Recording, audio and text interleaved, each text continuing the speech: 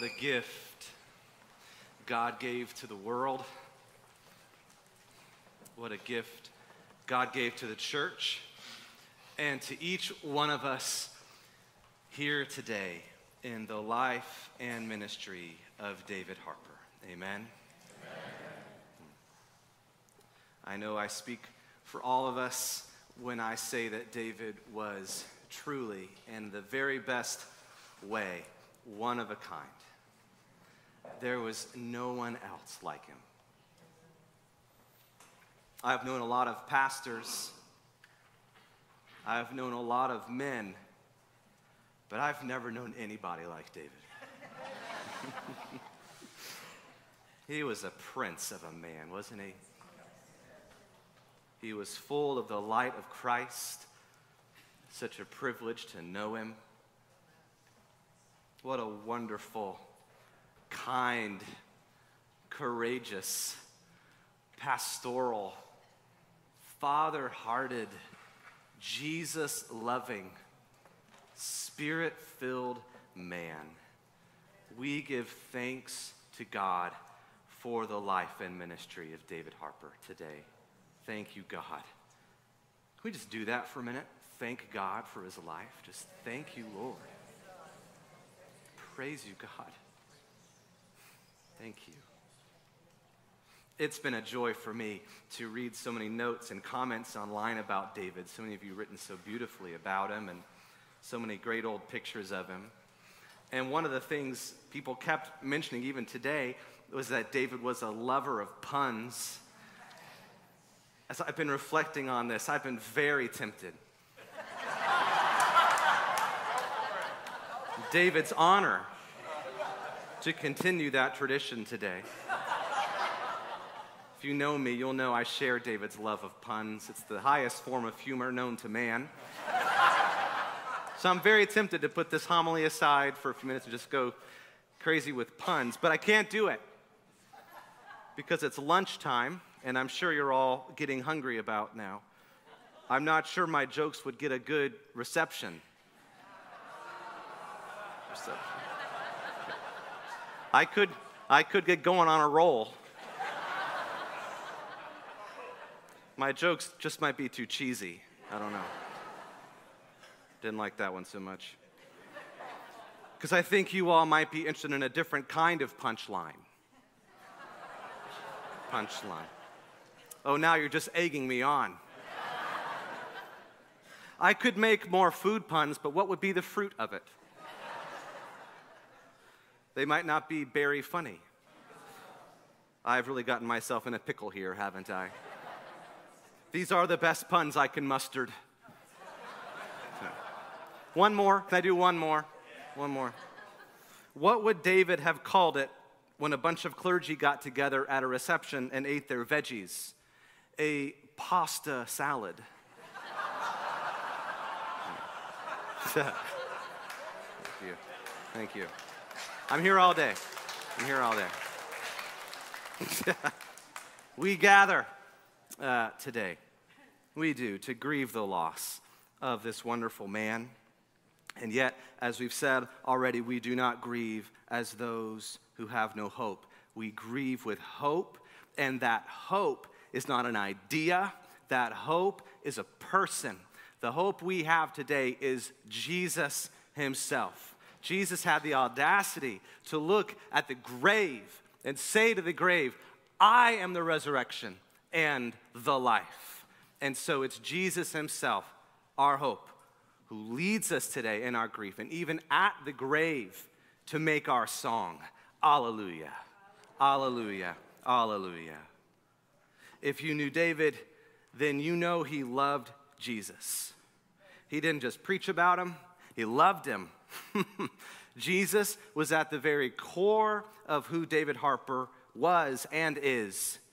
David knew and loved Jesus, but on this earth, he could only see Jesus by faith. But right now, praise God, right now at this very moment, because David knew and loved and trusted in Jesus by faith, David now sees Jesus by sight. 28 years ago today, God gave David a vision of heaven. Maggie shared this with me, and I want to share a portion of it with you now. So these are David's words written in his own journal of all days on June 2nd, 1995. I taught on the Father's love to a group of men and women. I asked them to invite Jesus to take them into the Father's house, show them the room he had prepared for them, and lead them to the Father. A few days later, I decided to do that for myself. I began by asking Jesus to find me, take me to the Father's house. The experience was above and beyond what I might have expected. I approached the mansion, which was white, huge, but I was unable to take in the details. As I entered, I saw vast throngs of people, yet was aware of a tremendous personal welcome. I felt personally known and received. I also became aware of the most indescribably beautiful music. Unlike anything on earth, it seemed to fill other dimensions and senses. I was shown to my room where I could still hear the music. It had large floor-to-ceiling windows, looking out, overstepping lawns to water. And he writes, I think it was a lake rather than a sea. The room was comfortable and spacious. I became aware there was no door because none was needed. Our bodies are able to pass through solid space. I invited Margie to come and join me in the room. After a while, I went into the great hall, which was filled with vast numbers of people worshiping the Father. Though I was some considerable way back from the throne, and in spite of the sheer vastness of this space, I felt a closeness and intimacy with the Father. It was as though distance was no longer a dimension able to cause separation. Everyone in the great hall, regardless of where they were, was equally close to the throne and connected to the Father. I realized I was no longer in a three-dimensional, time-bound world. At some point, through some means that isn't clear, Jesus took me to the Father. I sat on his lap and nestled into him. It was a moment of exquisite intimacy, of pure love. And he closes, I and the Father are one. Almost 4 weeks ago, on May 7th, Jesus took David to the Father. David has now experienced exquisite intimacy of pure love. Jesus came into David's room a few weeks ago. You were there with him. You couldn't see Jesus, but David sure could. And Jesus called David's name. And because David was one of his sheep, he knew his shepherd's voice. And there wasn't a moment when David was alone. There wasn't a moment when David was afraid. His soul has left his body for a while until his body is resurrected one day. But David immediately heard the words, well done, my good and faithful servant. Enter into the joy of your master. Praise God. By God's grace, David was that. By God's grace, David was a good and faithful. Though imperfect, he would have been the first to admit that. Servant of the Lord.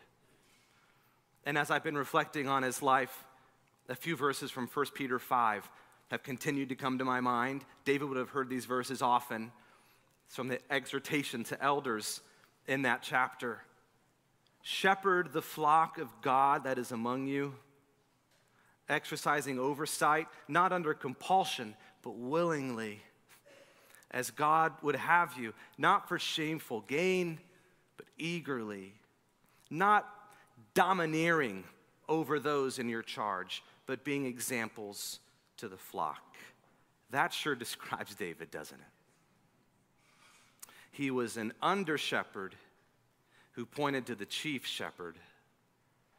And by God's grace, when he came to the end of his life, the chief shepherd took one of his under-shepherds home.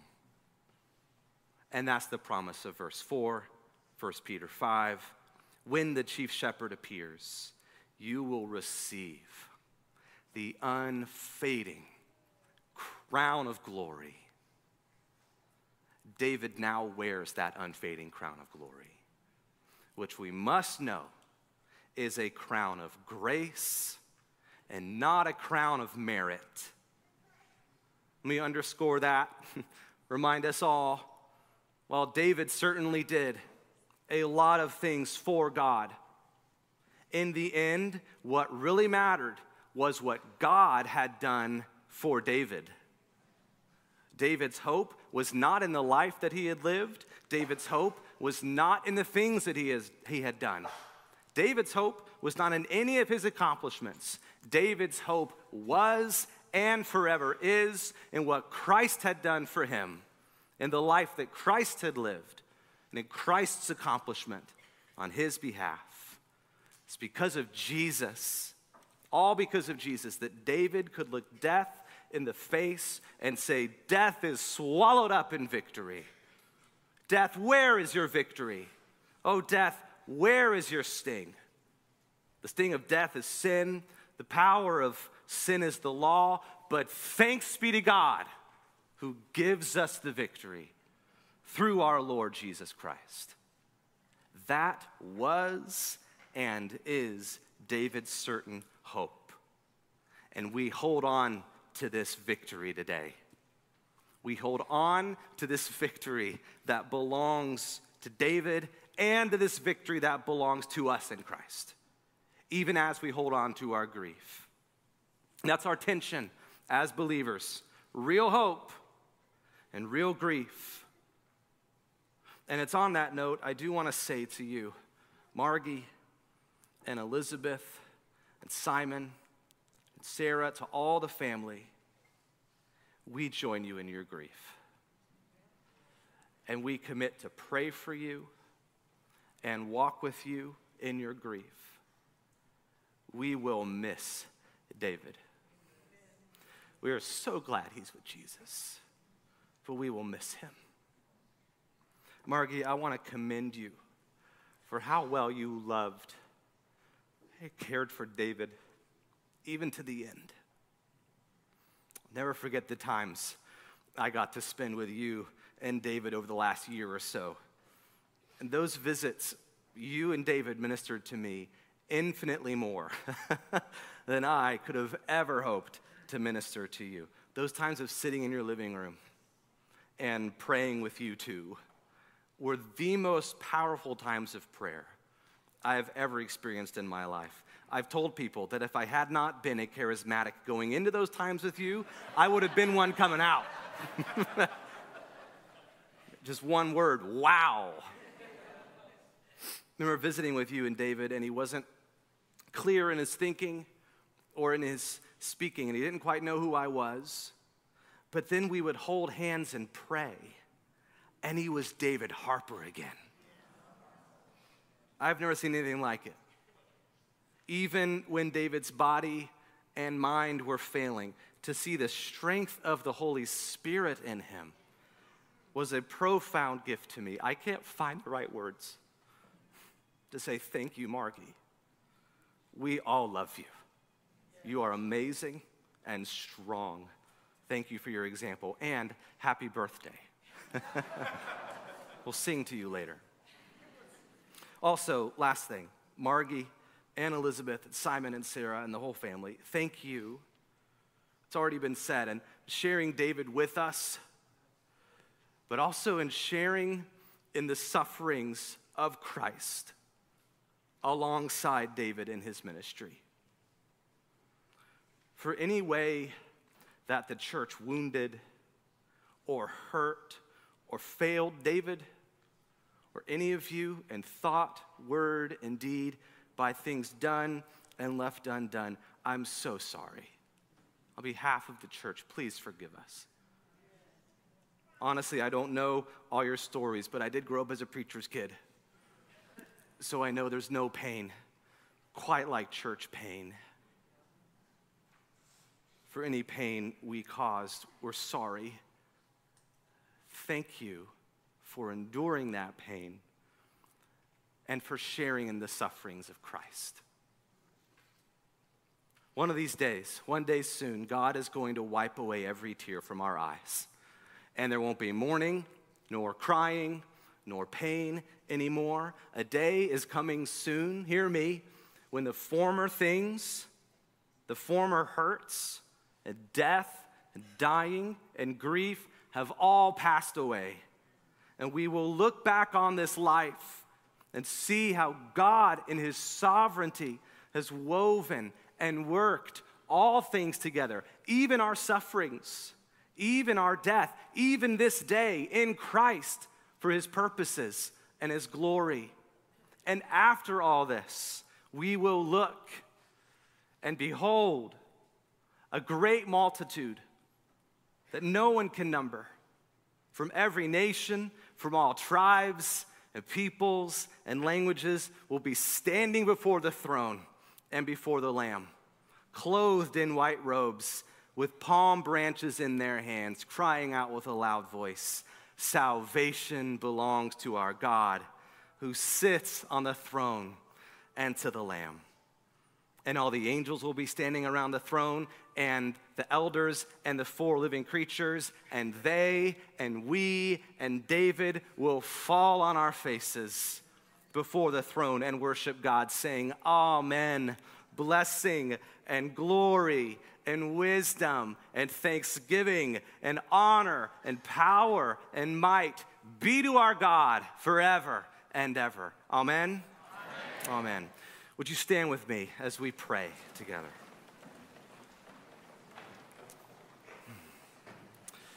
Once again, thank you, Father, for David and his life and ministry. And thank you, oh my Father, for giving us your Son and leaving your Spirit till the work on earth is done. We sing that chorus before we profess our faith in the words of the creed together. Sing thank you, oh my Father, for giving us your Son.